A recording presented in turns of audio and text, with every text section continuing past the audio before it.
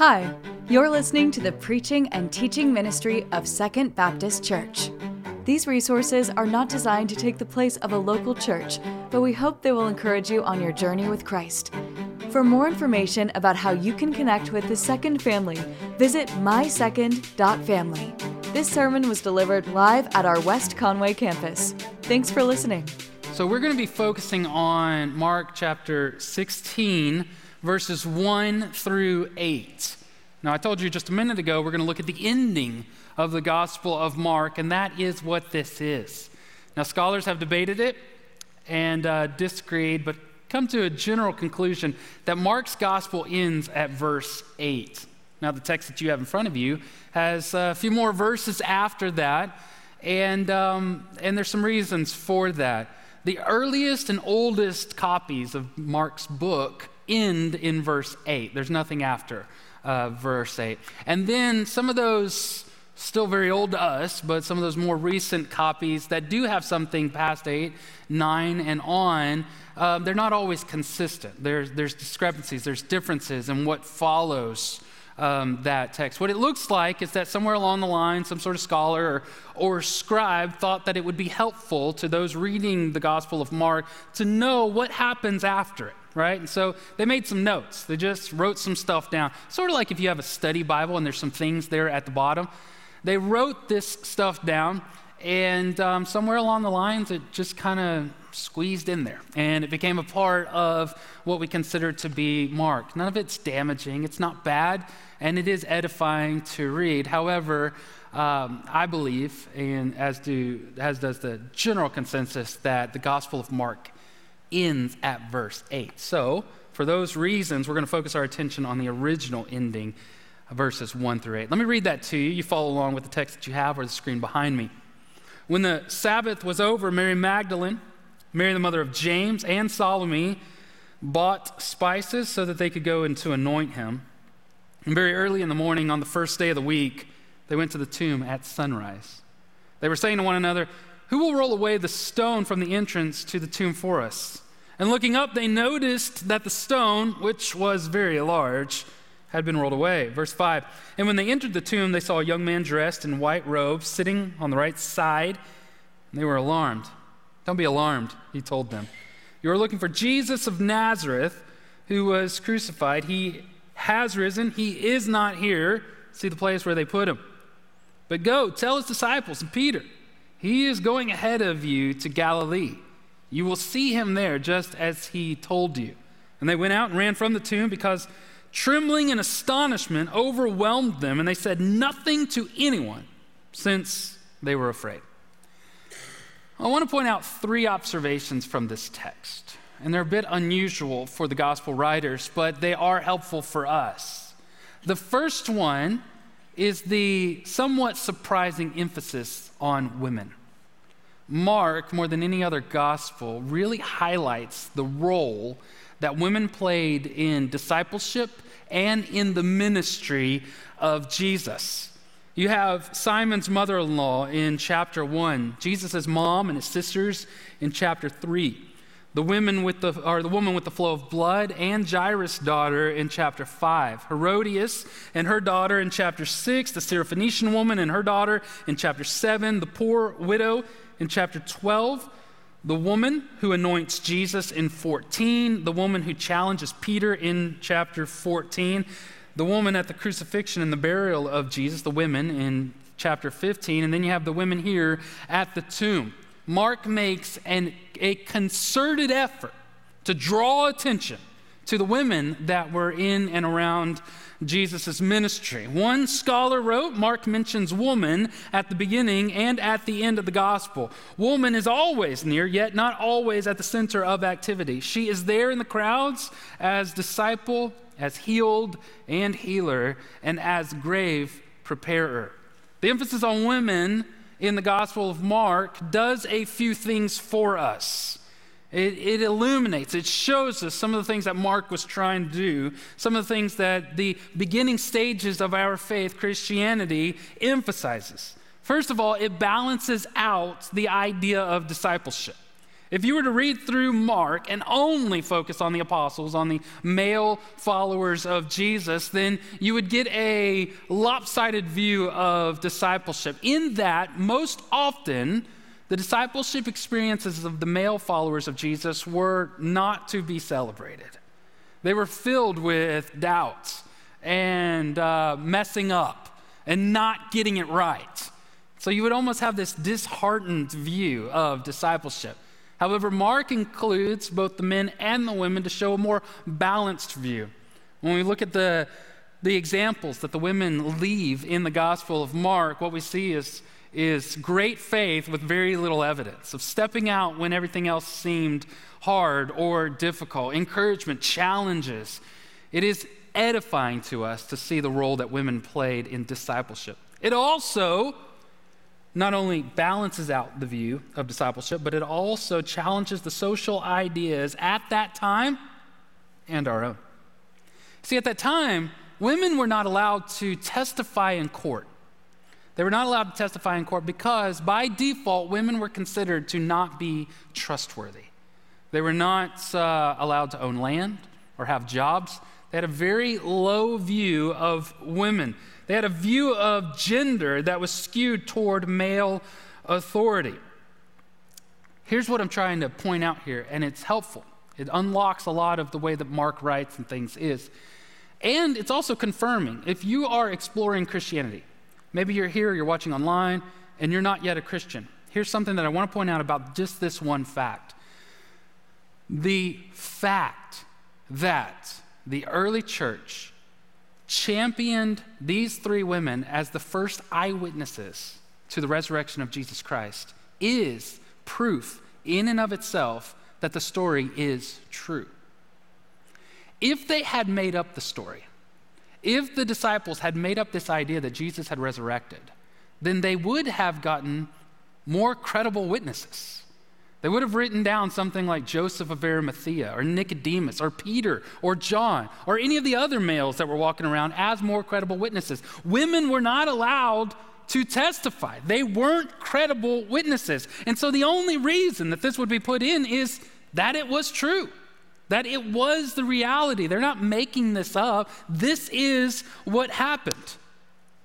Sadly, we still have a skewed view toward authority and gender. Many churches sideline women to nothing more than childcare or food services. And while both of those are honors, both of those are very good things to participate, they're not relegated by Scripture to females. Women should be in leadership.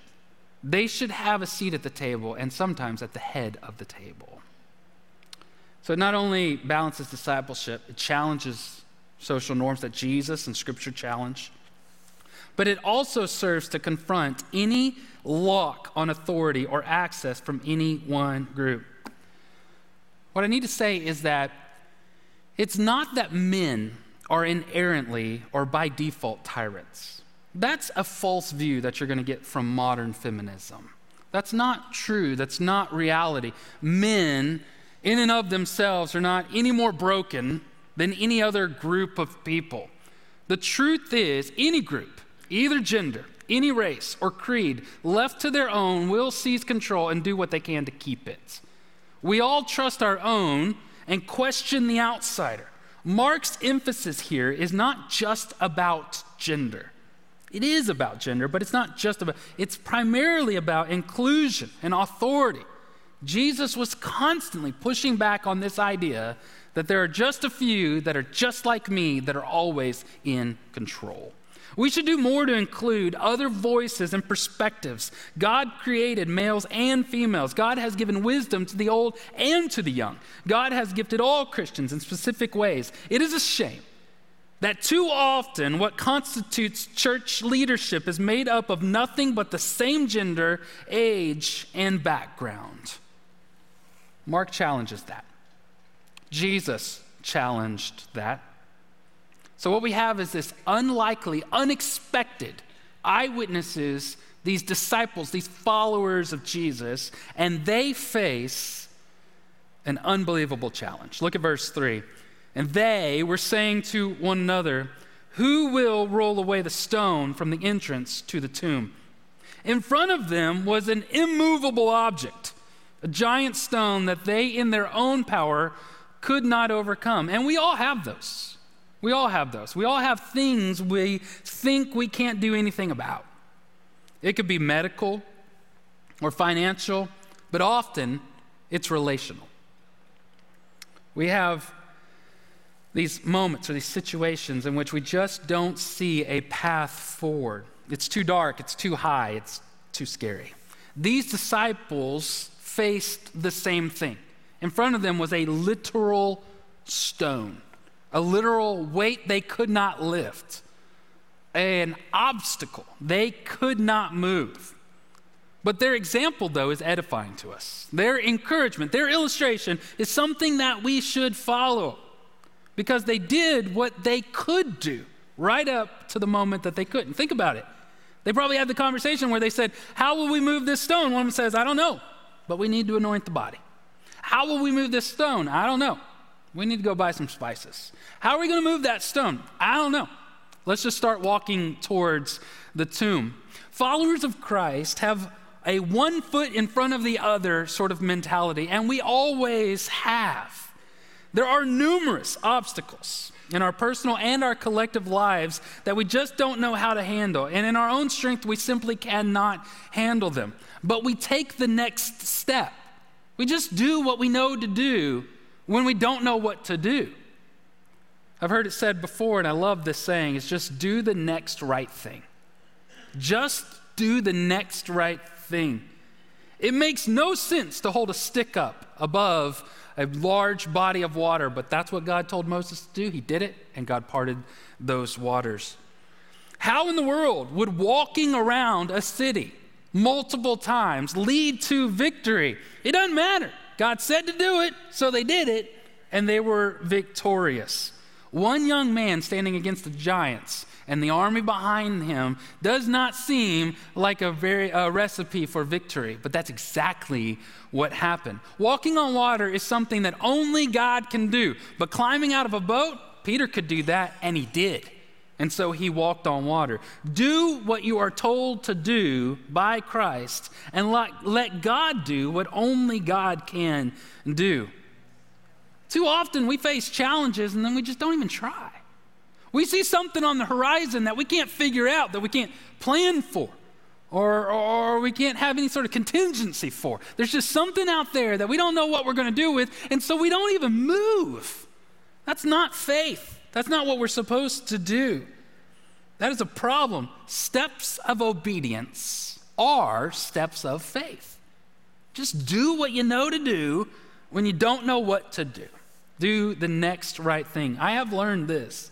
Just be faithful with the things that you can be faithful with, and let God sort out the rest of it. Play the cards you're dealt, and let the chips fall where they may. This is where miracles happen. When you do all you can do up until you can't do anything more. Verse 4 says that when they got there, the stone was removed. How often has that happened to you? Think about it. You need to remind yourself about this every now and then. How often have you had a concern about something? And rightfully so. But then it happens, and it wasn't really all that bad. Has that ever happened to you, or is it just me? Most immovable stones in your life are just in your mind. They're just fears. Some of them are real. I don't want to act like they're not. Some of them are real, and they're actual, but none of them are impossible for God. There are stones, but God can move those. So you have this unlikely, unqualified, not trusted followers of Jesus that face a challenge that they cannot overcome on their own. And then you've got good news. Look at 5-6. And when they entered the tomb, they saw a young man dressed in white robes sitting on the right side, and they were alarmed. "Don't be alarmed," he said. "You are looking for Jesus of Nazareth, who was crucified, but he is risen, and he is not here." On the other side of obedience and faith is always good news. Ultimately, that is where we find what we actually need, whether we were looking for it or not. The day in this story is a Sunday, just like today is a Sunday, and Sundays are days of good news, a bright and a wonderful day. But Friday was dark. Friday was cold. Friday was scary. It's just like the song says, Friday's good because Sunday's coming. And that's the truth. We all know that the best is after the worst. I take great hope and joy in that reality.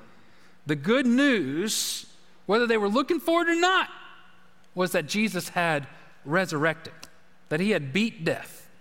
And the way that the angel says it is important. He says, hey, you're looking for Jesus of Nazareth, which he's not often called that, except for here at the end of Mark and at the beginning of Mark, where Mark is emphasizing that Jesus is fully human. He had a hometown. He had a mama. He had a culture. He had a language. He was fully human. He says, you're looking for Jesus of Nazareth. It's almost this idea of, I know who you're looking for.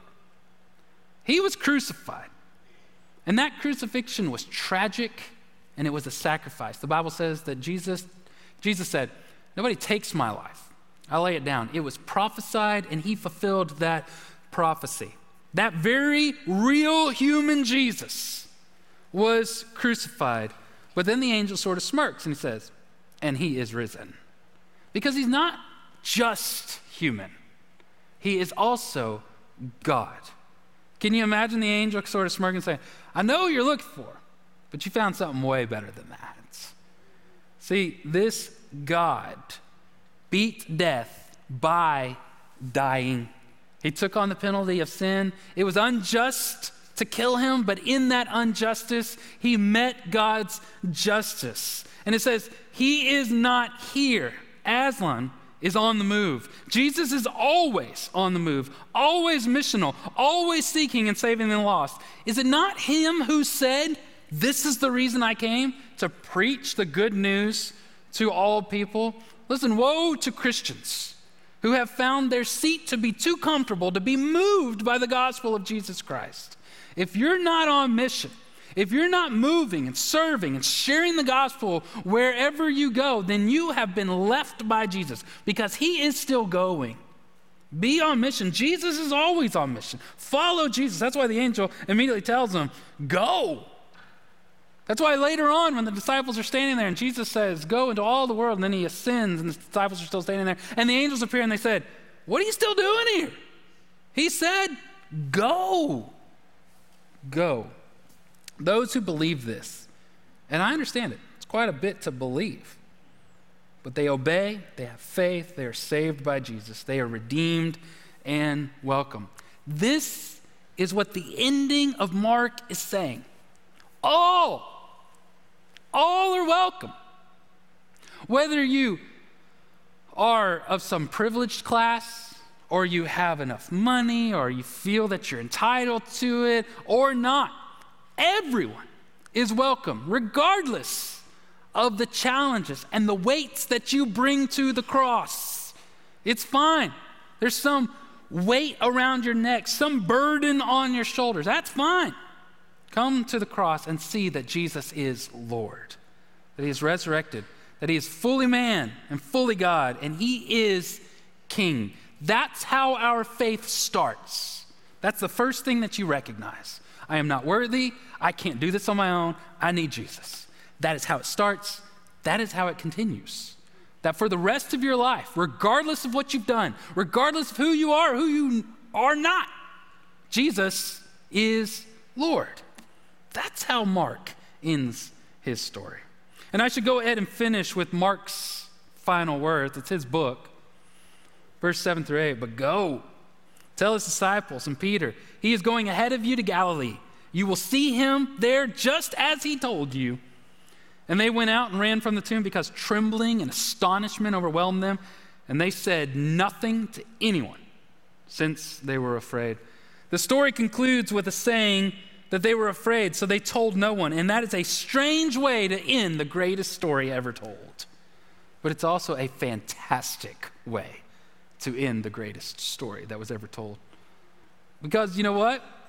Obviously, they told someone. We're reading about it, all right? They're the only witnesses. They told someone. Maybe later on they told Mark, who wrote it down. They probably told Peter. We know from other gospel accounts that they ran back and told the disciples. So maybe Mark is essentially saying that they went and told no one that they didn't trust, all right? They went and told the people that they trust. But another thing that Mark is saying is something that he has already told you, something that we already know. Several weeks ago when we began this series on Mark, we began where every story begins, at the beginning. And Mark chapter 1, verse 1 says very clearly, this is what Mark said.